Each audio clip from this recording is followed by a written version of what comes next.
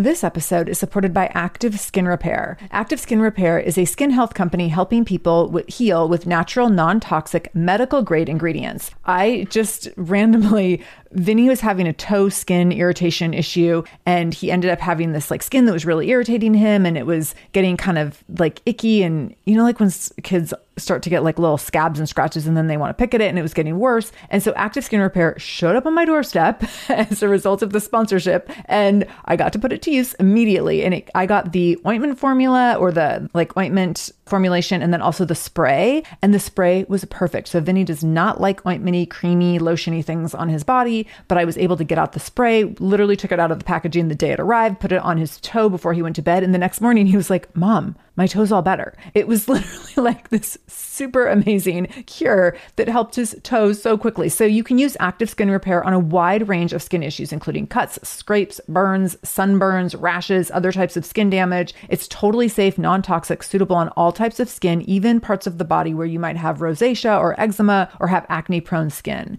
This is also safe for the youngest members of your family up to the oldest. So now you have one simple solution for your family's skin health needs. With over 500,000 happy customers and thousands of 5-star reviews and super safe and clean ingredients, Active Skin Repair is something that you want to have on hand for your family. So to get your own Active Skin Repair, go to activeskinrepair.com to learn more about Active Skin Repair and get 20% off your order when you use the code SHAMELESS. That's activeskinrepair.com. Use the code SHAMELESS for 20% off your order. activeskinrepair.com, code SHAMELESS. This is the Shameless Mom Academy, episode 90, with Carmen Sognonvi. Show notes for this episode can be found if you go over to shamelessmom.com and then click on episode 90. Welcome to the Shameless Mom Academy. I'm your host, Sarah Dean, and I'm here to give you and other passionate, dedicated moms the tools you need to bridge the gap between motherhood and living the life of your dreams. I'm also here to help you be a little more shameless every day. Because if you aren't building a life you're extraordinarily proud of, what kind of legacy are you building? So let's dive in. Carmen Sognonvi is the founder and publisher of Top Flight Family, the leading online resource for luxury family travel. Her insights on travel have been featured in Travel Pulse, Hotels Magazine, Sea Trade Cruise News, Luxury Daily, Hotel News Now, and Travel Daily News International. Carmen firmly believes that you can and should travel with your kids from a young age. She offers families practical solutions for travel, as well as tips on how to travel in luxury without luxurious price tags. Before getting into family travel, Carmen was an online blogger. In 2004, she founded Racialicious, an award-winning influential blog about the intersection of race and pop culture.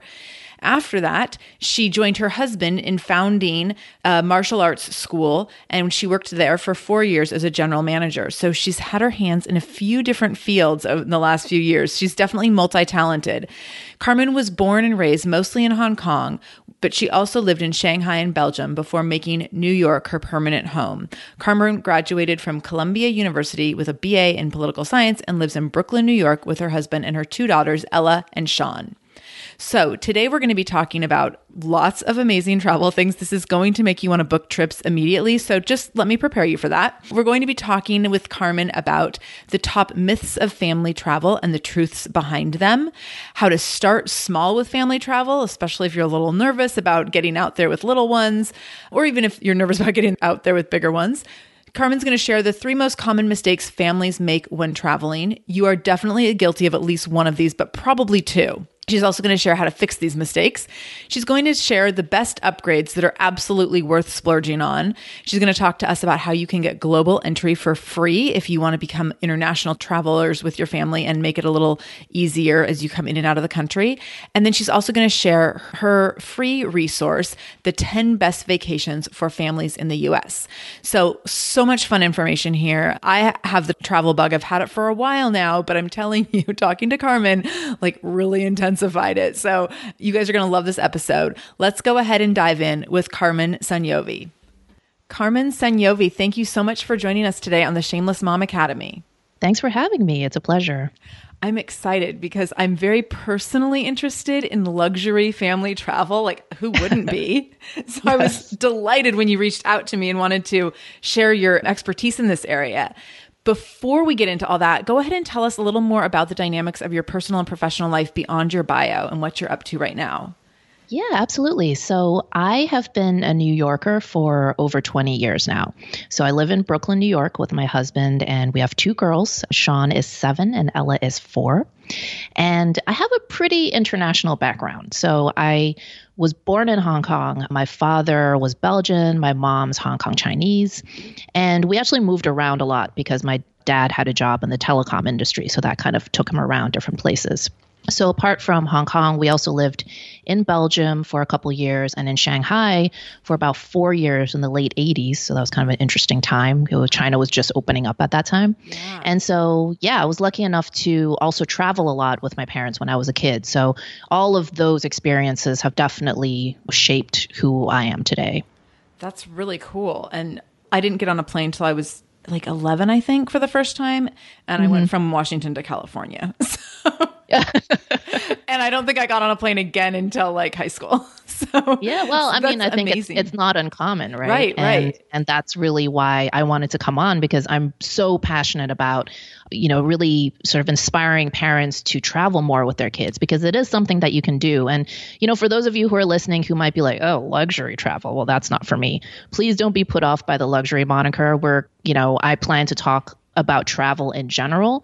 And in terms of the luxury piece, I'm actually planning on showing you how you can get a little piece of luxury without necessarily paying that price tag. So, luxury, don't let that put you off onto this conversation, because we're definitely going to be talking about things that are really applicable to anybody. Right. And that was, when you reached out to me, that was one of the things you made really clear in your email to me, that like, there's a lot of different ways to do luxury travel. And I'm glad you pointed that out, because it does sound daunting. Like, oh, well, yeah, like only certain people or certain families or a certain income level might be able to do luxury travel. But in reality, there are ways that you can make luxury travel or your travel more luxurious and accommodating to your family situation. So I'm excited to hear all about that. You have a really entrepreneurial background, which I was excited when I read through your bio. I was like, oh my gosh, she's done all these really cool things. So you right now are in the travel field, but you've been in a lot of other places as a businesswoman. So tell us a little bit about how else you've worked in the world before children and then currently. Yeah, so I've definitely had a very eclectic career, to say the least. But I would say that, throughout this career, the two threads that probably have been pretty constant have been media and entrepreneurship. Those have been two things that I've always had a real passion for. So I started out when I was in college actually wanting to be a print journalist. So when I was in college, I did a lot of writing for South China Morning Post, which is the largest English language daily newspaper in Hong Kong. So I was a stringer for them.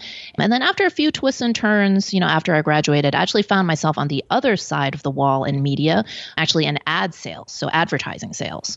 So I worked for a few different magazines, and they were all generally in the luxury design space. So Surface magazine, New York Home Book, and also Town and Country magazine, which actually at the time I was there, they were launching Town and Country Travel. So that definitely had, an impact on me as well. But then also around this time when I was in advertising and publishing, I started getting really interested in matters relating to race and identity, especially, coming from a biracial background myself and then moving to the US and having a bit of culture shock about how race is kind of talked about and viewed here versus where I'm from. That just kind of sparked an interest for me. So I started a blog called Racialicious, which explored the intersection of race and pop culture. And this was back in the mid-2000s, so really the sort of early heyday of blogging. And I also started a podcast, kind of a companion podcast to the blog back then. So I was pretty early on the scene with that as well. And so the blog, Racialicious, it attracted a pretty large dedicated following. And, I'm happy to say that it's, even though it's not around anymore, it had a really lasting impact on changing how the media deals with this issue of race. And a lot of the alumni from Racialicious have gone on to amazing careers in journalism. So it was really kind of a springboard for a lot of, especially young journalists of color. So it's been really cool to see kind of where all my friends have ended up with that. And so that was sort of the media piece. And then kind of diving into a different type of entrepreneurship, the next change is when my husband, who's been a lifelong martial artist, he actually decided that he wanted to pursue the dream of owning his own martial arts school. And so he opened the school. And after we had our first baby, I decided that I would actually leave what I was doing and really help him grow the school and take it to the next level. So I was interested that we have a little bit of a similar background in terms of bricks and mortar, right? Help. Totally.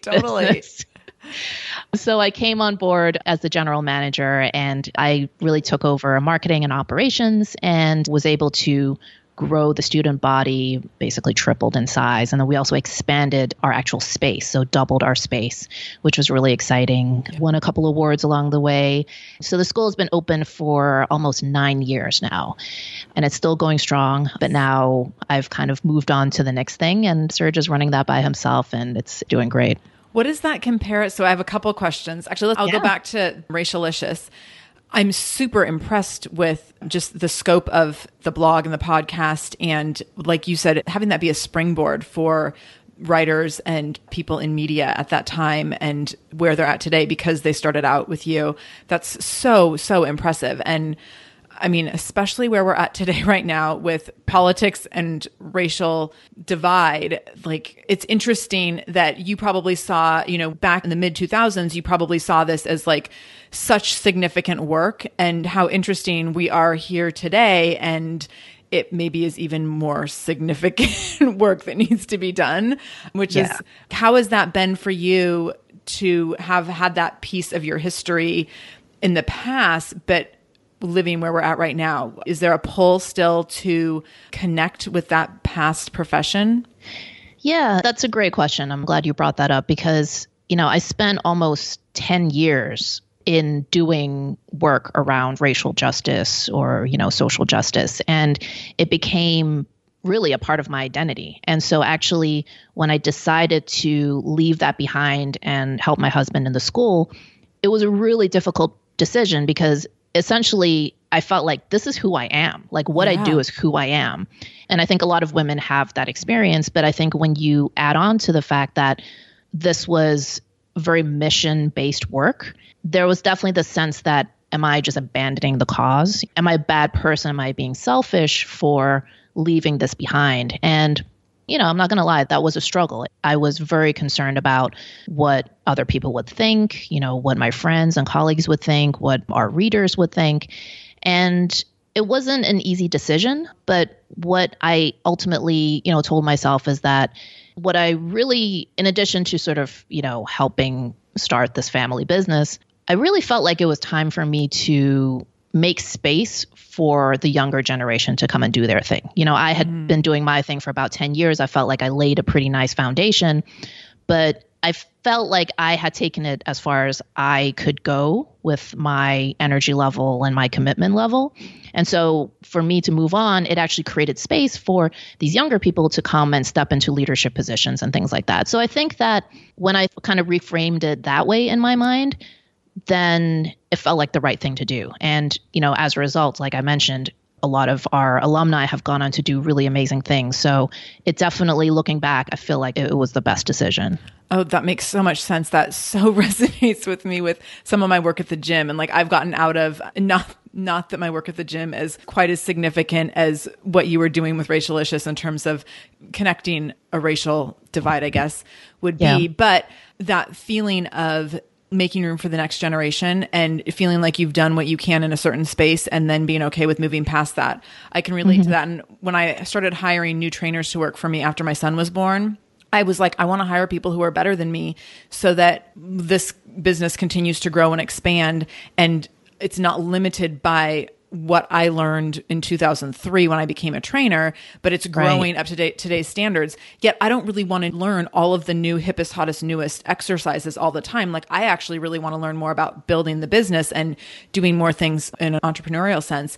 And so I definitely had that pull of like, this is my baby, but I need to step back for it to like do its thing. And then I brought in these trainers who are amazing. And now I'm intimidated to go in and teach classes at my own gym because they're so good. I've created this space where I'm like, I'm not sure I fit in here anymore. So. No, but I'm glad you said that because I think when we think that way, I think what we don't realize at the time is that that's really a pretty egotistical thing to think, that this mission or whatever it is, it needs me. I am the only one who has the answers. Well, that's just not true, right? There's always going to be other people that have great ideas that can breathe new life and new energy and bring new people on board. So, being able to let go is also, I think, a little bit of letting go of our ego that, hey, it doesn't have to be all on you. Totally. So what's the comparison, Ben, to go from being online to brick and mortar? Because those are two different beasts, if you will. And I'm very familiar with both of them. What has that been like for you? And tell us a little bit about, because since you've had the school, you've had your two daughters then. Yes. So tell us a little bit about that.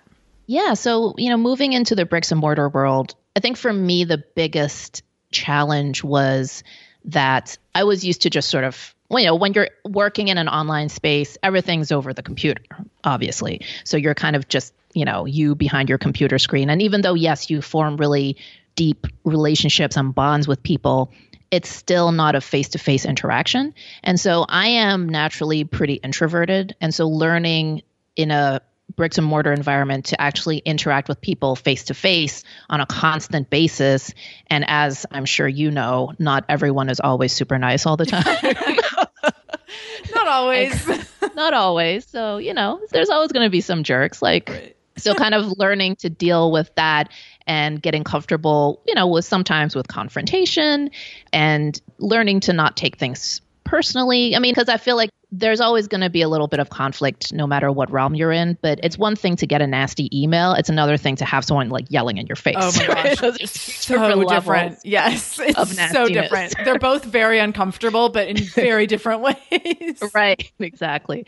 So I think for me, that was actually a good learning experience in that it really helped me sort of break out of my shell and realize that, hey, I don't have to believe the story that I tell myself that, I just want to hide behind my computer all day. No, I have social skills. It's not my sort of natural leaning, but I can turn it on and I do fine.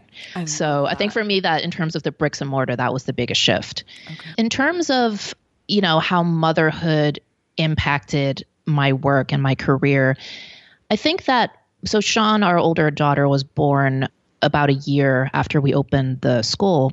And, I think for me, becoming a mother really rededicated me to entrepreneurship because I saw how valuable and how really fortunate we are as entrepreneurs to be able to set our own schedule in the sense that it allowed us to spend so much time with our daughter. A lot of working moms, if they get any maternity leave, they're lucky. But, for those who get maternity leave, typically it's 3 months and then you're back at work and they have to put their tiny little 3-month-old in daycare. And it can be very devastating to have to, leave them behind, especially after all these months of bonding. So the fact that we were able to spend the entire first year of our daughter's life together, that was really fantastic. So I think for me, it really made me realize that, no, I can't go back to working a day job. I just couldn't see myself doing it anymore because of this experience. So I think that was one piece. This episode is supported by AquaTrue. Having clean, safe water is the last thing you want to worry about. But unfortunately, according to extensive research by the Environmental Working Group, 3 out of 4 homes in America have harmful contaminants in their tap water. So that's why you got to check out AquaTrue. AquaTrue purifiers have a 4-stage reverse osmosis purification process. And their countertop purifiers, which is what we have, take no installation or plumbing, and they remove 15 times more contaminants than ordinary pitcher filters, and they're specifically designed to combat chemicals like PFAS, which can lead to potentially adverse health effects like cancer, endocrine system disruption, and liver toxicity, which is part of what makes AquaTrue so special, unique, and important in terms of how they are able to filter water. They also have water purifiers to fit every type of home. So like the installation-free countertop purifier that we have at our house to higher capacity under sink options. They even have Wi-Fi connected purifiers and mineral boost options. So I'm so excited about our new AquaTrue. And here's the thing. I swear it's like a gentle reminder to actually drink more water every time you walk into your kitchen. So we are drinking more water now and also more clean water. So more water that is more clean. It feels like a double win. I'm feeling pretty impressed with us. I feel like sink water, tap water becomes invisible at a certain point. And when I see the purifier on my counter, it's like many times a day reminder to like, keep drinking, keep drinking. So I want you to check out AquaTrue for yourself and for your family. AquaTrue comes with a 30-day money-back guarantee, and that makes it a great gift as well. Today, my listeners can receive 20% off any AquaTrue purifier when you go to aquatrue.com. That's AQUATRU.com and enter the code shameless at checkout. That's 20% off any AquaTrue purifier when you go to aquatrue.com and use the code shameless, SHAMELESS. aquatrue.com code shameless. This episode is supported by a podcast I want to share with you called Understood Explains. So show is about navigating ADHD, dyslexia, and other learning and thinking differences, which can be so confusing. And so every season of the show is around a different theme. So there's a season on special education, there's a season on ADHD diagnosis for adults, and the current season is all about IEPs. I love this podcast because the episodes are 10 to 15 minutes long. So if you are short on time or short on focus, you can take this content in super quickly, easily. It's very digestible. And the show is hosted by teacher and special education expert Juliana Urtube. So Juliana talks all about how to navigate educational plans, IEPs. She talks about the differences between IEPs and 504 plans. She really breaks things down in a really clear and simple way so that you have some of those questions that you might be thinking around, like, does this pertain to my child? Is this something I need to be looking into? Like, where do we go from here? Where do I go if I have questions? Juliana has you covered. She explains so many different things and so many different little pieces and nuance of IEPs and special education and different things on Understood Explains. So I want you to go check it out wherever you're listening to this podcast. You can go listen to Understood Explains. Just go into your podcast app, do a search for Understood Explains, and it will pop right up. Click on it, pick your episode, and get the answers that you've been looking for and the support that you need around different learning differences and differences in school. And then I think the other piece for me was really having to adjust my idea of what productivity is, if that makes sense. I think, Totally. Before I had kids, I was doing an insane amount of things at the same time. So, the whole time when I was running Racialicious and those projects, I actually had a day job that whole time.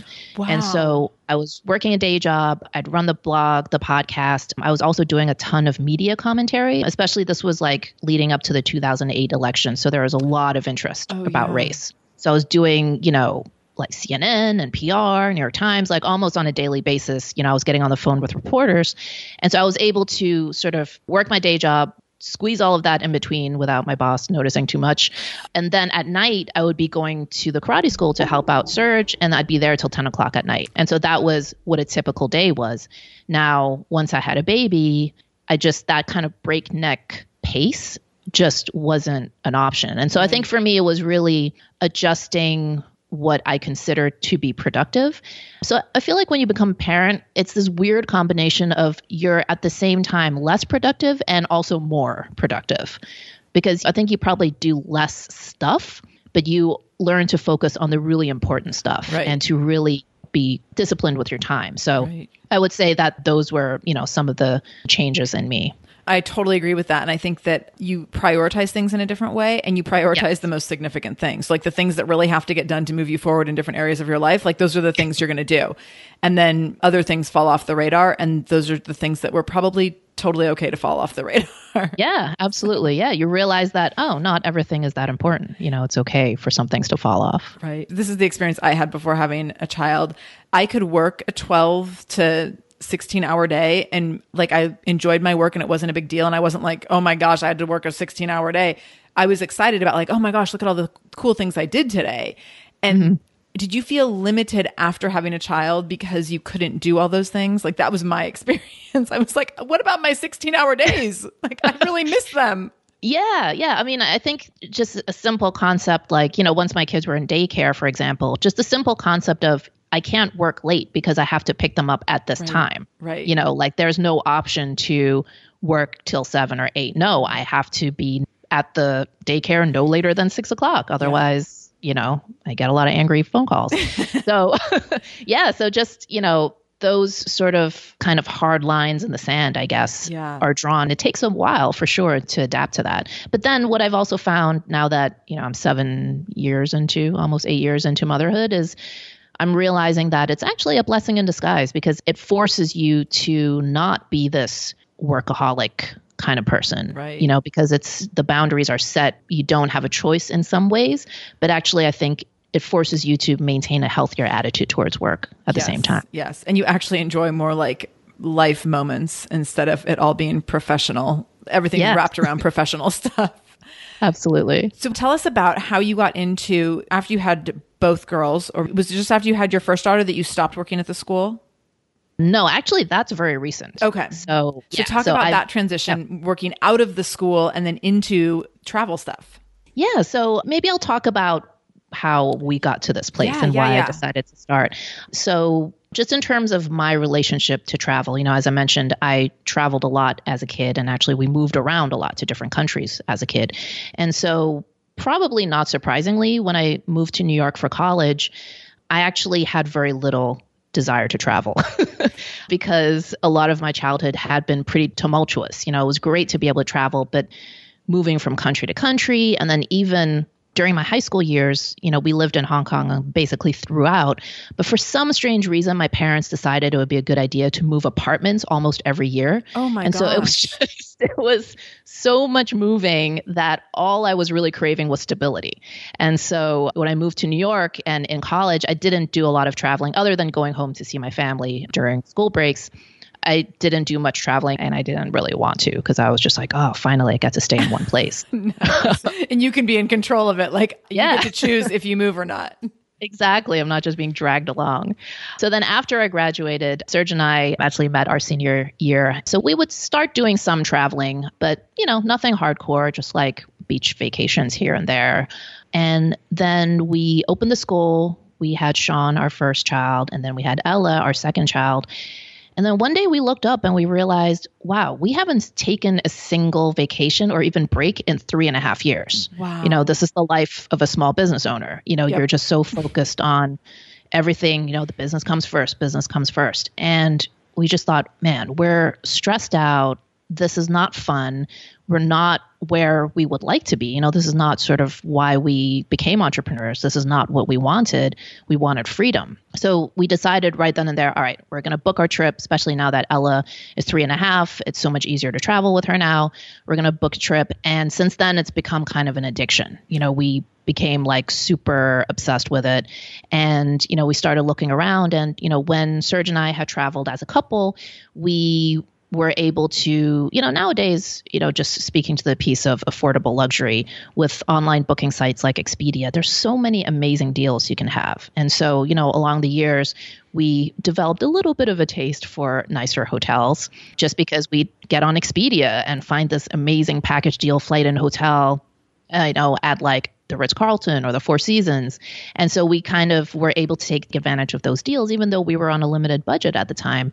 And so, when we started traveling with our kids, we started looking around and thinking, wow, a lot of the resources out there about family travel tend to be very much focused on budget travel, which is fine. But, there wasn't a lot out there for families that want to travel with their kids, but like to splurge on a little fanciness while they're at it. Right. And so the idea for a top flight family came about because there were a lot of resources on luxury travel, a lot of resources on family travel, but not a lot really the intersection between the two. That makes sense. Yeah. So since then, something has reignited in me where I'm suddenly like, oh my God, like I want to go and see the world. I was able to travel a lot as a kid, which I'm fortunate, but there's still so many places I've never been to. I still haven't been to Africa at all. I still haven't been to South America at all. Then that's just 2 continents, not to mention all these other countries. And I just think back to what it was like when I was a kid and really wanting my kids to have those experiences as well and to be able to open their minds and see the world in a different way. That makes so much sense. And especially because you've come from that, even though the instability was overwhelming to you at times and maybe exhausting by the time you got to college, that totally makes sense that you would have these memories and this appreciation for travel that you would definitely want to instill in your kids. Yeah, for sure. So I guess let's start with some of the myths.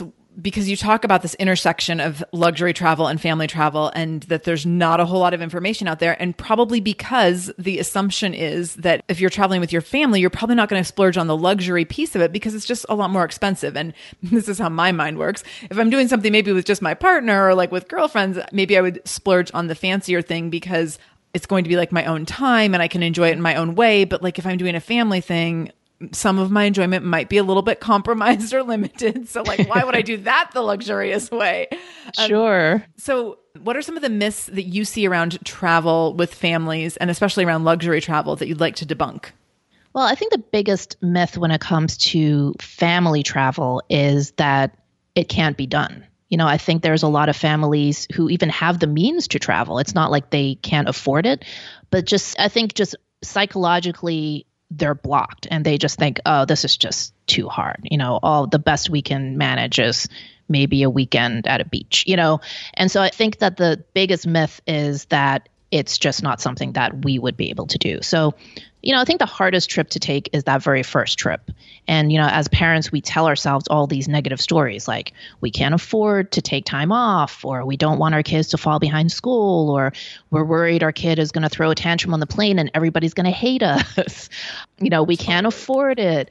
But, I promise that no matter what your budget is or what your kids' personalities are, this is something that you can do. And it's something where you can start small and build your way up. I mean, just do something as simple as for the very first trip, especially for, those listeners with babies, do a 3-hour road trip, just somewhere that's 3 hours from your home. Drive there, stay overnight, look for some fun activities to do, and make that your first start. And then from there, maybe either take a little bit of a longer road trip, or maybe you get on a plane and, you fly somewhere that's only an hour away. So it's really a matter of taking these small steps and going bit by bit. I wouldn't recommend for your first trip out the gate to fly to Asia and be on a plane for 18 hours, like with a baby. That's probably not the best first experience. Right. So start small. And then when it comes to luxury travel, we can talk about it a little bit more, later in the episode. But I think generally speaking, so traveling with kids doesn't have to mean you're staying at the local motel and, everything has to be kind of cheap and gross. Because I think also, when you think about luxury, a lot of people just think, oh, it's just like flying first class and like fancy hotels. But there's actually a lot of additional benefits that people don't realize that actually make it really important when you're traveling with kids, like staying at a hotel where they're more used to customizing service. So, for example, on Top Flight Family, we have this section of the site called Family Traveler Spotlight, where I interview different families who have made traveling a priority, traveling with their kids a priority. And one of the awesome interviews I did was with Marguerite, who runs a site called Autistic Globetrotting. So she has 2 sons. One of them has autism, and they've been traveling the world since they were little. Wow. And what she pointed out is that she stays at luxury hotels. She has the means to, so she's fortunate. But one of the biggest benefits for her is that they're able to cater to any special needs that she has. So, whether it's needing like changing the sheets in the middle of the night, or needing certain foods prepared a different way, they're much more like accustomed to customizing service to different guests. Right. So it's not really just about feeling fancy and, enjoying luxury, which of course that's part of the experience. But I think there's a lot of practical implications. Oh, or another thing that she mentioned was instead of waiting for a flight at the airport, instead of waiting outside the gate, taking her sons into the first class lounge because it's a much more quiet environment, less stimuli for her son, and it just keeps him much more chilled out. So there's actually a lot of practical implications to upgrading your experience that little bit that makes a tremendous difference when you're traveling with kids. That makes sense. We started traveling with Vinny when he was pretty little, about a 3 to 4 hour drive away. So we fairly quickly, like when he was, 3 weeks old or something, we started driving down to visit them.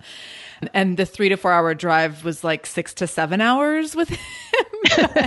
Because at that time I felt like we had to stop like every 45 minutes to feed to nurse.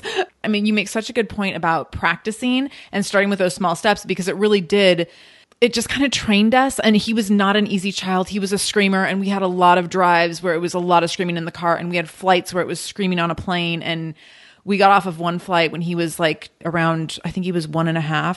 When he was 10 months old, we went from Seattle to Boston, and the flight home was hours of screaming.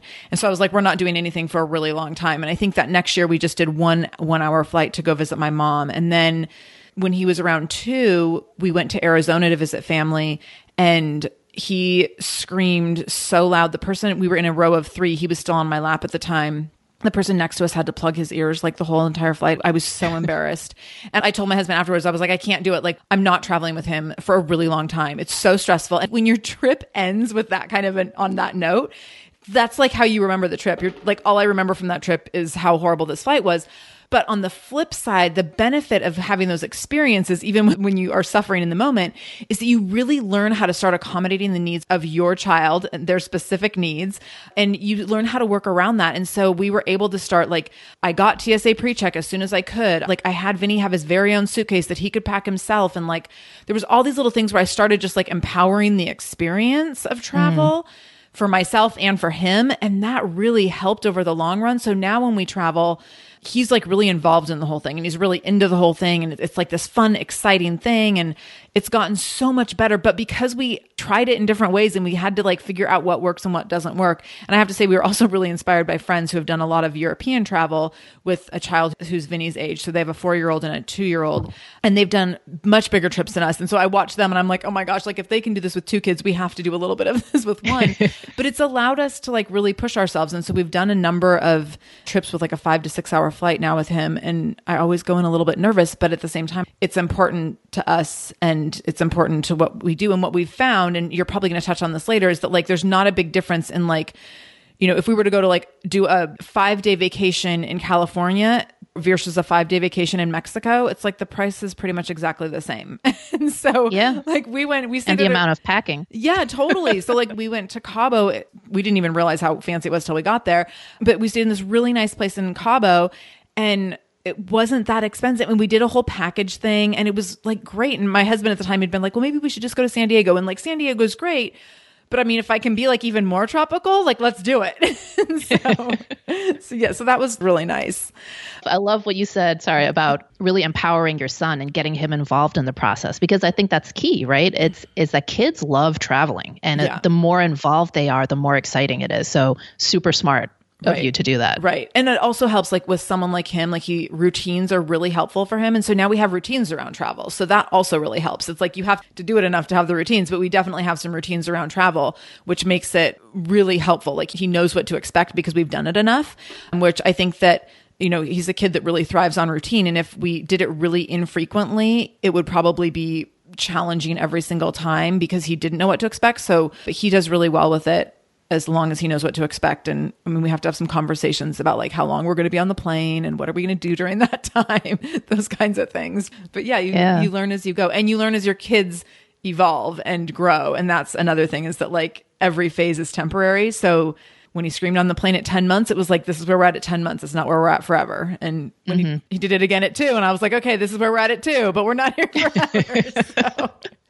Yeah. And, you know, I think those experiences, as painful or embarrassing as they are in the moment, you're also kind of conditioning your kids' travel muscle, so to speak, to get used to it, right? And so they learn, the more times they do it, they learn how to be respectful of other passengers. They learn how to behave. You know, I think I hear a lot of parents, you know, saying things like, oh, I could never bring my kids. Some parents I know never even bring their kids to eat at any kind of restaurant, like not even a family restaurant. Right. But it's like, if you don't start somewhere, how are they ever going to learn? You know, if you don't want to never do these things and then they're 21 and they don't know how to act. So I think starting early is key, because it just trains them and prepares them, and they become really great little travelers. Right. And you make a good point with the restaurant piece.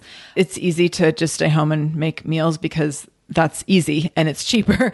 But I think you have to look at like your goals as a family or your priorities as a family. And if you want to be out and be doing social things as a family or with other families, then like, yeah, practicing that restaurant thing is actually going to be somewhat significant. And the same thing with the travel piece is like, if that's a priority for your family and that's something that you really want to do and it's like a burning desire, then it's something you're going to have to practice. And like, sometimes it might kind of suck, but you're going to learn from that. And sometimes it's going to be really amazing. And probably within every trip, you're going to have both of those moments. You're going to have the moments where you're like, not so into this. And then the moments where you're like, I can't believe I considered not doing this because I felt limited by either money or the kids or whatever that situation may be. What are the mistakes that you see parents making when it comes to family travel? You've kind of alluded to a few things, but are there any other specifics? Yeah, absolutely. There's 3 main mistakes that I would say that I see more often than not. And the first mistake is trying to do too many things. So when you're planning a trip, don't try to just cram in every single site and attraction and sightseeing destination into one trip. You're going to burn yourself out. Your kids will hate it. They'll be exhausted and it's just not fun. So what I recommend is schedule just one excursion per day and preferably do it in the morning because that's when you and the kids probably have the most energy. And then just leave the afternoon completely open. So, if you're on a tropical vacation, you guys can just chill by the pool or the beach.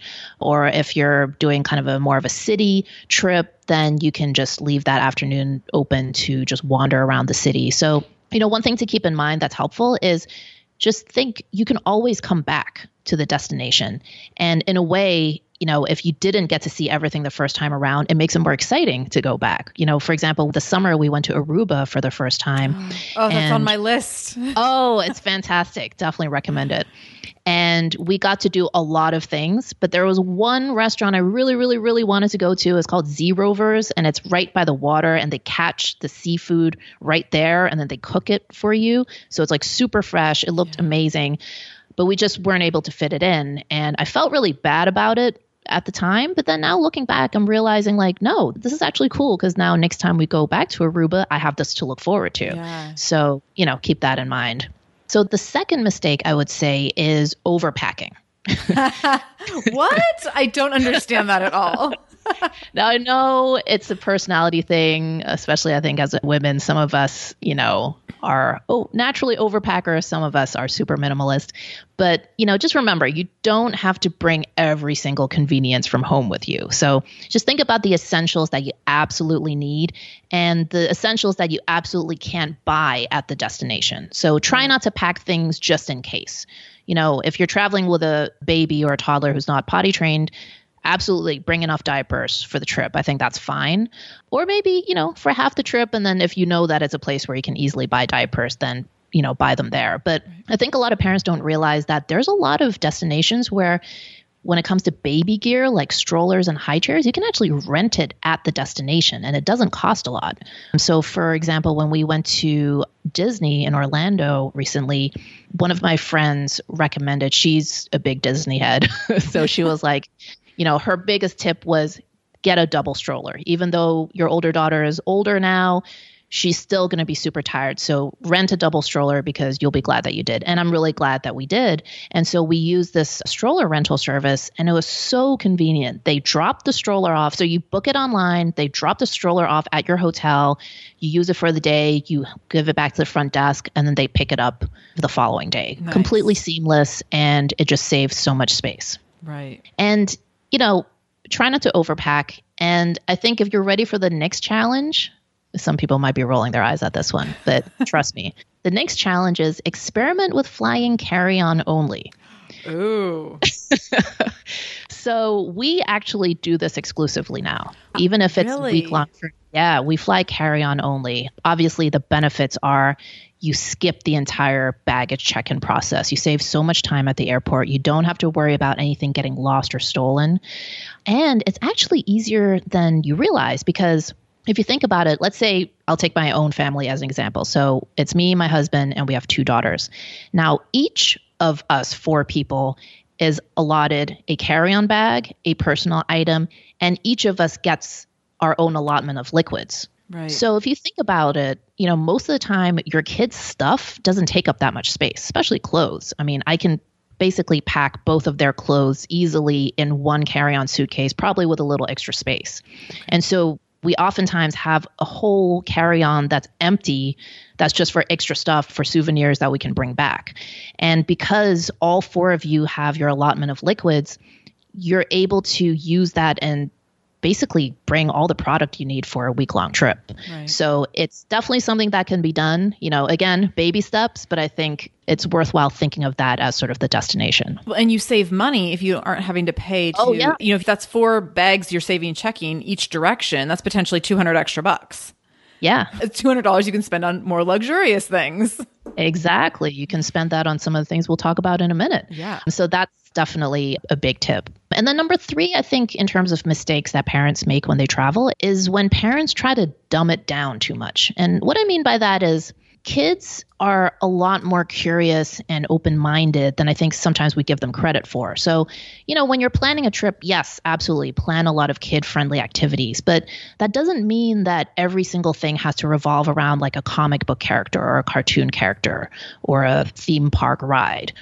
Kids have so much sort of innate curiosity about the world and about exploring nature. So really tap into that. And I've actually been surprised with the reactions of our daughters to some of the things we've done on trips. So we actually also went to Cabo last year and, we did a lot of different things. And so after the trip, I asked Sean, our older daughter, I was like, which of the things we did was your favorite? And I figured she'd talk about some of the more like fun activities like, the beach or different rides and things like that. But she was like, no, my favorite was the whale watching cruise. This episode is supported by Mysteries About True Histories, a podcast for your kiddos. So from the creators of the hit podcast Who Smarted and Netflix's Brainchild comes the adventurous world of Mysteries About True Histories, affectionately known as math. Every episode follows Max and Molly, who have just been recruited into a secret order of problem solvers, on an adventure through time packed with puzzles, hidden equations, history, and laughs, making learning cool.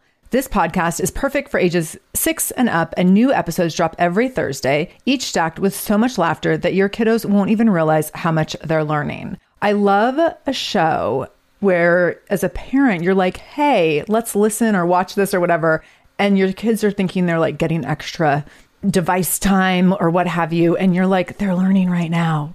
So it feels like such a big win. So I want you to go check out Mysteries About True Histories wherever you listen to podcasts. You can tune into Mysteries About True Histories with your kids. You can follow and listen on Apple Podcasts or wherever you get your podcasts, wherever you're listening to this podcast. So go check out Mysteries About True Histories to listen in and have some fun with your kid while they learn today. This episode is supported by EarnIn. Life doesn't happen bi-weekly, so why should payday? The money you earn now can be in your hands today with EarnIn.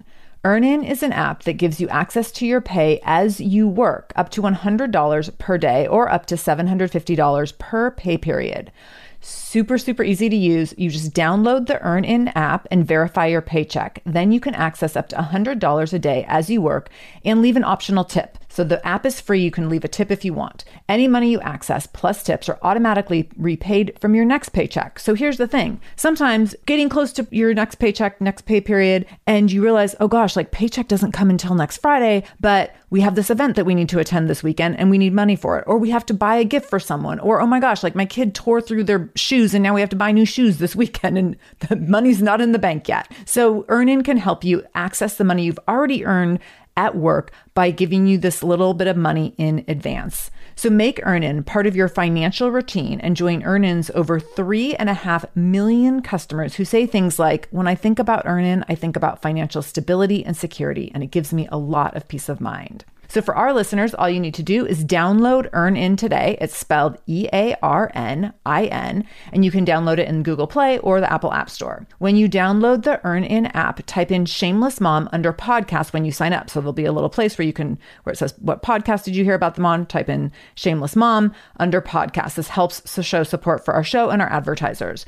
EarnIn is a financial technology company, not a bank, and subject to your available earnings, daily max, pay period max, and location. See earnin.com/TOS for details. Bank products are issued by Evolve Bank and Trust, member FDIC. cool. So we took a cruise where it was about, 2-3 hours out in the ocean, and you just basically just go around looking for whales, and usually they're super far off into the distance. You just see a little bit of a smudge, and a lot of the time it's just sitting around waiting. And during the cruise, even though it was relaxing, I was kind of like, oh, I hope this isn't too boring for Sean. But it turns out that was actually her favorite thing. And, looking at that cruise, that wouldn't be something that you automatically thought, oh, that's a really kid-friendly activity. But that's something that she enjoyed a lot. And then similarly, when we went to Aruba, we did all these like really fun things, like, what are those called? Like those inner tubes where they like pull it on a speedboat and then you almost fall off. Oh, yeah. Yeah, I forgot what it's called. Those big yellow things. Right. I know what you're talking about. So again, I thought, I'm sure, because she's a very active kid. So I was like, I'm sure her favorite will be that. And again, her favorite was something that took me by surprise. Her favorite was when we took this submarine ride. And so we go all the way like 100 feet down into the ocean, and you get to see the fish and the marine life up close. Okay. So, I think, as parents, sometimes I think we need to give our kids a little more credit and don't feel like, oh, well, I just got to take them to like Chuck E. Cheese all the time, right, or the equivalent of that. Because kids, they have a lot of capacity for appreciating other things. That's such a great tip. I love that. So tell us the $1 million question. How can we travel in luxury without the luxury price tag? So we've talked a little bit about booking through Expedia or doing package deals. Do you have any other specific pointers about working around price points and getting the most for your money? Yes. So definitely, package deals is always a great way to save. And then, as a general tip, you definitely want to sign up for all the different loyalty programs. So whenever you fly, you want to make sure that you're earning miles for that flight. Yes. Now, there's earning miles and hacking credit cards. That's a whole other topic that I will admit I'm not an expert in, but I definitely recommend there's a site called the Points Guy. So the Points and the GUI Guy. And that's a fantastic resource for getting smart on all of that. And I will link to that in our show notes for this episode over at shamelessmom.com, episode 90, so that you guys can hop over to that site if you want to. Yeah, so definitely get smart on that, because there's a lot of, whether it's flying for free or upgrading to first class, that you can do without actually spending any cash, which is great. But the 3 sort of tips I'm going to give actually relate to a survey that we did recently at Top Flight Family. So we actually decided that we would do a research study to figure out what are the travel habits or preferences of affluent families. And so we went out and we interviewed families all across the country who make $100,000 per year or more, and asked them different questions relating to their family travel. And one of the questions that we asked was, there's a lot of different upgrades or add-ons that you can pay extra for when you travel. But, for your family, what are the top 3 that you think are the most worth the money? And so their top 3 was, number 1, upgrading to a suite or villa. Number 2, signing up for global entry or TSA PreCheck. And then number 3, kids clubs. So we'll take each one at a time. Yeah. So the number 1, and this is 71% of survey respondents said the number 1 perk you want to do is upgrade to a suite or villa. And the reason that this is so important is, rather than cramming the whole family into one room, just a simple luxury of having a separate bedroom with a door that closes and then letting your kids sleep on the pull-out couch in the living area is a massive, massive luxury upgrade for your family vacation, right? My child talks in his sleep constantly. I refuse to share. I would rather sleep on the bathroom floor than sleep in the same room with my kid. Yeah, absolutely. So, whether your kid is a babbler or not, right? It's such a better experience. You can put your kids to bed earlier. You can stay up later with your partner in the bedroom. And, obviously, even though it's a family vacation, as parents, we want a little alone time, right? Yeah. It's a vacation for everyone, right? So. Exactly. It's a vacation for us too. Right. So, can crack a bottle of wine, kind of enjoy, each other's company. And the thing is, this doesn't have to cost a fortune. So, certainly if you're already staying at a luxury hotel, you can look into how much it would be to upgrade to a suite. But the reality is that a lot of the lower to mid-tier hotels have an amazing selection of suites. So, some of my favorites are like Embassy Suites. They have locations all over the place. They're an all-suites hotel. Hampton Inn has really great one-bedroom suites where the door closes. And then another tip is look into hotels that cater to extended stay travelers. So there's hotels that are really catering primarily to like business travelers that maybe are stationed in a particular office for like a month or so. But they work really well for families too, because they often have a full kitchen. So look for chains like Homewood Suites or Hilton Garden Inn. Those have really great sort of apartment style setups, which work well for families. The one tip I will give you is that one thing you want to make sure of is always, before you book, always call the hotel and just make sure that there's an actual door to the bedroom that will close. Because if you do this often enough, you'll find that different hotels have different ideas of what a suite is. Yes, we've learned that. So sometimes a suite is just like a room with like an alcove. A couch and a bed. Right. In the same room. Right. Yeah. Or, even if they say separate bedroom, sometimes it's in a separate room, but there's no door. Right. So that's not super helpful. So yeah, definitely you want to make sure that it's actually separated.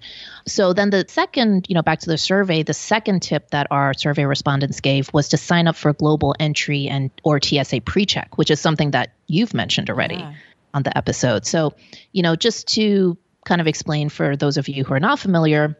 So one of the perks, like if you were to fly first class, one of the many perks that you get is that you actually go through a much shorter and quicker security line. But the thing is, you can actually get that same experience flying coach. So what you do is you sign up for TSA PreCheck. So this is a program that's offered by the government. It costs $85 per person and it lasts 5 years. And it allows you to go through a separate security line. It's about 90% shorter than the regular line. And you don't have to take off your shoes and you don't have to take out your laptops or your liquids. So this just makes it so much quicker. And especially with kids, it just makes it so much quicker. Now, and kids don't have to get their own I just learned this. So kids up to 12 can go under an adult's PreCheck. So they don't have to have their own $85 fee to do that. And it's a one time, or it's how often do you have to get it? Is it every 5 years? Did you say that? Yeah, it lasts for 5 years. Yeah, so you're not doing it like per trip. And if you're traveling at the holidays. So I got this a while ago, but I made my husband get it because we're traveling at Thanksgiving and Christmas this year. And I was like, you have to get this because we all have to do PreCheck together because I'm not getting in your security line and you can't get in mine. And even if you're just traveling around holidays, it's worth getting because just to get through holiday or like Thanksgiving and Christmas lines, it's worth having. Yeah. And if you think about it, averaged over 5 years, it's less than $20 a year. Right. So definitely worth it. Totally. Now, if you're planning to travel internationally, what I would recommend instead of TSA PreCheck is apply for something called global entry. So again, this is a government program where when you enter, let's say you fly abroad and you're flying back into the US, you skip that long immigration line and instead you go to this little kiosk, you scan your passport and your fingerprints, you just fill out the customs form and then you go straight to the baggage claim. So it saves a ton of time, especially on certain international flights that are like massive. Like sometimes at JFK, the lines are insane. So you save a lot of time. Now, the way this program works is it costs $100, so it's a little bit more. And again, it's good for 5 years. However, the TSA PreCheck is included for free. Nice. So, if you're planning just to travel mostly domestically for the next 5 years, get TSA PreCheck, that's fine, especially since your kids don't need it. But if you're going to be flying out of the country, I definitely recommend doing global entry instead. Shoot, now I wish I got global entry. I didn't realize it was so close price-wise. Oh, well, I have a tip for you. Oh, tell me. Coming up of how you can get it. So One thing that's different about this versus TSA PreCheck is with TSA PreCheck, kids under 12 don't need their own membership, but with global entry, they do. Okay. So kids would need their own. So, each kid, you would need to pay $100 for each kid for the 5 years. Okay. However, there are actually ways that you can get global entry membership completely for free. And the way you do that is there are certain credit cards that if you charge the global entry fee to the credit card, they'll completely credit it. So they'll refund you completely. Okay. So some of the credit cards that offer this, at least while we're at the time of this recording, are Chase Sapphire Reserve. If you read the points guide, like everybody loves this card. So Chase Sapphire Reserve, you're going to read a lot about that if you go to that blog. American Express Platinum. I believe both the personal and the business card offers it. And then also there's a card from Citibank called Citi Prestige. And so those 3 cards, there may be more, but those are the 3 I know of that offer that perk. Cool. So you don't even need to pay anything for it. Nice. I will have all those noted in the show notes. What was the third one? Citibank? It's a Citi Prestige. Citibank Prestige or just Citi Prestige? I think it's just Citi Prestige. Okay. Noted. So yeah, so that's the global entry TSA pre-check. And then the third and last sort of upgrade that our survey respondents said are super worth splurging for are kids clubs. So if you've ever stayed at a sort of family-friendly resort, you may already be familiar with these, but for those of you who aren't, a lot of hotels and resorts are now offering kids clubs. So it's a special room with tons of toys and activities where you can actually drop your kid off and they'll keep them entertained for, whether it's a couple hours or the whole day. And these are so worth it because, even on a family vacation, everybody needs a break from each other, Totally. Including your kids, right? Like your kids need a break from you too. It's not just vice versa. And so, definitely if you're staying at a place that offers this, or if you haven't picked a hotel yet, look for one that offers this. Now, the way they actually work will vary from hotel to hotel. So for some hotels, it's completely free and you're free to drop your kid off for as long as you want each day. Some will actually charge you a per use fee. And then some hotels, it'll be kind of a bit like more unstructured. So it might just basically be supervised playtime, essentially. So the kids are just on their own playing with all the stuff in the club. And then there's adults watching them, making sure they're safe. And so, you go from that and then it ranges all the way to some higher end resorts, particularly who will have really structured and cool activities. Like we were fortunate enough to visit Cape Cod this summer and we stayed at the Wequassett, which is a resort that's been around for a long time. And their kids club is unbelievable. So they have like every day there's a different theme. So one day they had a whole chef for a day theme. And so the kids went into the kitchen with the chef and learned how to bake cookies and decorate them. And then in the afternoon, they made lemonade and then they went and set up a lemonade stand and they were selling lemonade to the other guests to raise money for kids cancer. There was another day where they did this whole pirate theme. And so they took the kids out on a boat. They learned about marine life. They did a treasure hunt. And then at the end of the day, they were walking down the beach and then the real life pirate was actually there. Oh, cool. And it was so very, very, very cool. So there's a lot of different types of experiences that kids clubs offer and, price points will vary, but it's definitely something worth looking into. And let's say you're traveling to a place that doesn't offer a kids club. One thing is I would definitely recommend, at least for, whether even if it's just an afternoon, a couple of hours, is you can always hire a babysitter to watch your kids for a couple hours so that you can, go off and spend an afternoon, with each other. It's great to have a little bit of that separation during a family vacation because it's fun for kids to socialize with other kids. And then it's also fun for them to meet new adults as well. So those are all educational experiences. So tell us why we should skip a Disney vacation and what would you recommend instead? This is when you emailed me, you said this in your email and I was like, I'm so intrigued because we're just getting into the age of my son doesn't know about Disneyland or any of that yet, but I feel like it's like on the horizon. Like he's 4. We've had a few friends do Disneyland. More and more are planning on it in the next couple of years. So I feel like it feels like it's this rite of passage that every family has to do. There's a lot of other things I would much rather do. So please tell me what we should do instead. Okay. So I think first of all, I would say you don't necessarily have to skip the Disney vacation. I think it's a fun destination. We've done it twice now. So it's definitely worth doing. So I don't think it has to be skipped necessarily. But I think that the thing that's just a big pet peeve of mine is, there are some families who don't travel much at all and they'll save and scrimp the entire year and they'll blow it all on one single Disney vacation each year. And to me, that just seems like, it just kind of breaks my heart a little bit because, well, it's not cheap to go to Disney, as I'm sure you know. I have been blown away by people. When I was in the 5th grade and I went, this is the one time I went on a plane as a young child. And I remember at that time, I want to say it was like, was it $75 a day or something? And that was like mind blowing, that kind of money. Yeah. And now what is it now per day? I don't even know. It's got to be in the 3-figure range, I would imagine. Oh yeah. Crazy, crazy. So, and then everything that you do there costs, aside from the rides, but there's tons of other opportunities to spend money while you're there. Yeah. Absolutely. And so, it's not a knock on Disney. I think, a lot of kids enjoy it. It's definitely something you should do, but I would definitely discourage you from thinking that this is the vacation that we do every single year as a family, right. Because there's just so many more ways that you could spend your money to go and see the world. And also, just a little bit more about the Disney thing. I think parents often think that, oh, well, my kid loves Disney, so he's going to drag us there. But I think a lot of the times, like the Disney obsession is often more put onto kids by parents than arising naturally from kids. And, just as an example, we took when was it? April, we took our girls to Disney World. And, we're not a super crunchy family. Like my girls watch tons of TV. They were raised on Mickey Mouse Clubhouse, all that stuff. Obsessed with Frozen like every other girl. So, they're definitely had a healthy exposure to the whole world of Disney. So we went to Magic Kingdom and, we got there actually really early in the day. And then by mid-afternoon, we were like, man, we should just go. And so my husband and I were like, oh, I know they're going to freak out when we say it's time to go home. But you know what? They didn't. We were like, oh, well, I think we're going to head back to the hotel now. They're like, oh, okay. And you know what? They have not mentioned going back to Disney like one time since we left.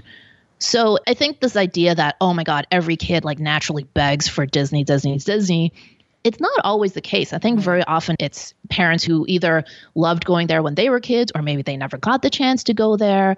So sometimes I think a lot of it is imposed by the parents. That makes a lot of sense. Yeah, naturally coming from kids. So, and if you've given them a variety of experiences, then they have a little bit more to pick and choose from. And so, right. I mean, I can see if they have these other valuable travel experiences, then Disney doesn't shine as much.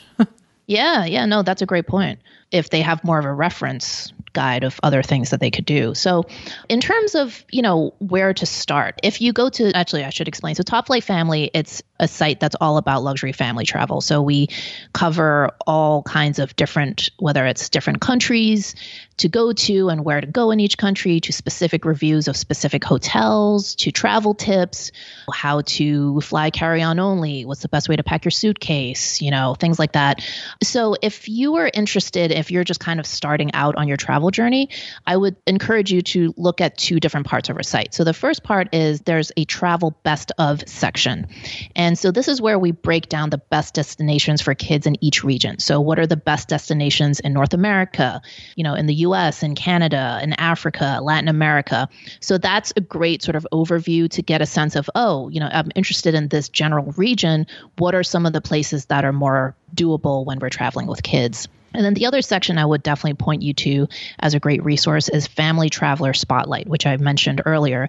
This is where we interview different families that have made traveling with their kids a priority. And it's just really inspiring to hear from families who have done it and are out there doing it. And they're all from all walks of life, from all different parts of the world. And it's just really cool to see that, yeah, there's other families out there doing this. And the more you read about their stories, the more it's like, oh, yeah, this can be a norm. This is not necessarily the exception. Totally. We can be like this too. Yeah. So I think those are two great resources. Yeah. That's really helpful. And I think you make a really good point. I've actually known people of all socioeconomic backgrounds who have prioritized travel in different ways. And it's something that everyone can do on different budgets. And whether it's road trip kinds of travel or overseas global entry kind of, first class, everything. I mean, the spectrum is so huge, but I think that the value is so tremendous. And coming from a childhood where we didn't have the opportunity to travel, and then really trying to make that something important in my son's life, I see the two sides of it. I see the things that I didn't get to see, and I don't begrudge my parents that at all, but I'm so excited about the things that we definitely do want to do with Vinny and taking advantage of some of those things. And even though he's only 4, we're looking at going to Europe in the next year. And how can we make that something that will be a really great memory for him, but also for us? Because I've never been to Europe. And so I have to check out all your resources, because when you do something like Europe, another country, you do want to make it something that's really valuable for you as the adult, as well as also fun for the child, so they're not just dragging them constantly. So, but yeah, there's such a range of things that you can do at different ages and stages, and also at different price points. So that's so important. So I'll definitely link up to your website so everyone can get all of that information out of our show notes. So again, that would be over at shamelessmom.com. You want to go to episode 90. And then tell us a little bit, Carmen, about the legacy that you're building, and how does being shameless play into your legacy? So the legacy that I really want to build with Top Flight Family is really to inspire families to travel with their kids. I think it's so important. I think traveling with kids has always been important, but especially after this election, I think it's becoming even more important. With this incoming administration, we're going to be hearing a lot of extreme rhetoric about other countries, right? We're going to hear about how countries like China and Mexico are out to steal our jobs, or how countries in the Middle East hate our freedom. So there's going to be a lot of these sweeping statements. And so we need to be mindful of the messages that our children are exposed to. And what better way to counteract those messages than by actually taking our kids to those countries that people are talking about to see for themselves, so they can see, wow, are these people really out to steal our jobs? Do these people really hate our freedom? No, you'll find that in most parts of the world, people really admire the United States. And, while they certainly know that the U.S. is not a perfect country, there's actually a lot of admiration for a lot of the things that we have in this country. So I think traveling is really important from that aspect. But, while I think we've always thought of traveling as being about exposing our kids to the world, increasingly, I think it's just as important for us to expose the world to us. And what I mean by that is, regardless of your political views, whether you support Trump or not, I think it's no secret that a lot of people in other countries are looking at the U.S. with major side eye right now. Yes. That they are wondering, wow, what does this mean? Like, what does this mean for the values that you espouse? Is the U.S. synonymous with hatred and division? So I think it's really on us to get out there in the world and really represent, no, the U.S. is not about those values. It's really about freedom and the right to choose and all of these wonderful values that are baked into the history. So, for me, I guess the shameless part is not just, exposing your kids to the world, but then also getting out there and being shameless about exposing the world to your values and saying, no, this is what our country stands for. So I think that's just really important, especially at a time like this. I love that. And I agree. I'm actually going to the Philippines in March, not my whole family, just me. And I'm kind of nervous. Like, are they going to think that, like, it's easy to jump to the conclusion that, like, everyone just thinks that anyone from the US now is a Trump supporter. And I'm like, yeah, I'm kind of terrified. No, you shouldn't be. I know my husband and I were laughing about it the other day. Like, how can I distinguish myself? And, just a shout out to the people who are Trump supporters. I do know some Trump supporters, and they are very clear about the fact that, yes, I support Trump, but I do not support these negative values. Yes, so if that's a very important point. Thank you. If that's the case, then I think even more important for you to go out there and kind of communicate that, so that people understand. So, right. Yeah, I think it's super important, especially now. Yeah, that makes a lot of sense. And that was a good clarification. So can you tell us where we can find you and where we can find all these resources? And I'll link everything up at the show notes. Yeah, absolutely. So you can go find Top Flight Family at topflightfamily.com. And we are on Instagram, Pinterest, Facebook, Twitter. You can, just search for Top Flight Family on all of those and you'll find us. And then I'll I mentioned a great place to start if you haven't done much traveling is you don't need a passport. Travel right here in the US. We're lucky enough to live in this enormous country with so many cool places and so many beautiful landscapes. And so I've actually put together a guide for Shameless Mom Academy listeners. Thank you. So it's the Top Flight Family Guide to the 10 Best Vacations for Kids in the U.S. And so we break down 10 of the most kid-friendly destinations right here in the U.S. where you can travel to without a passport. So it's everything from Colonial Williamsburg and all the fun stuff you can do there to, some of the amazing cities we have like San Francisco and Washington, D.C. and what are the kid-friendly activities to do and also where to stay. And so you can find that at topflightfamily.com/shameless. Love that. Thank you so much for giving us something special. So I will make sure I link to that resource in the show notes as well, so you guys can all head over and start planning vacations. This has been so fun, Carmen, and I really appreciate you coming on and spending time sharing your passion, but also sharing something that's such a valuable resource for all of us and inspiring us to go be part of the bigger world rather than feeling limited and claustrophobic in our own homes and cities sometimes. Oh. So thank you so much, and keep doing the stuff that you're doing, and come back again and tell us as you continue to collect advice and vacations under your belt. Definitely come back and tell us more. Absolutely. Thank you for having me. Thanks. We'll talk to you soon. Bye.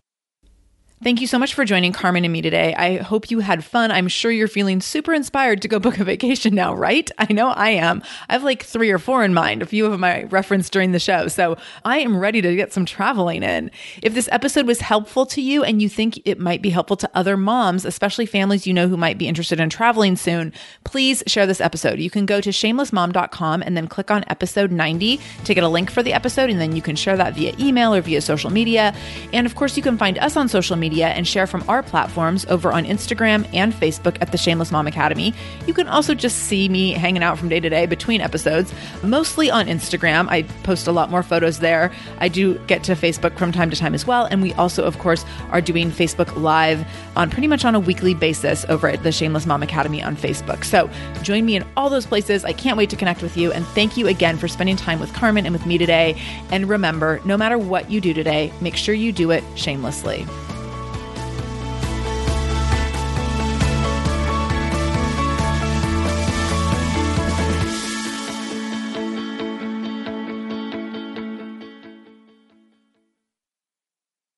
Hi there, I'm Andrea Owen, self-help author with 19 translations of my books, global keynote speaker, and life coach.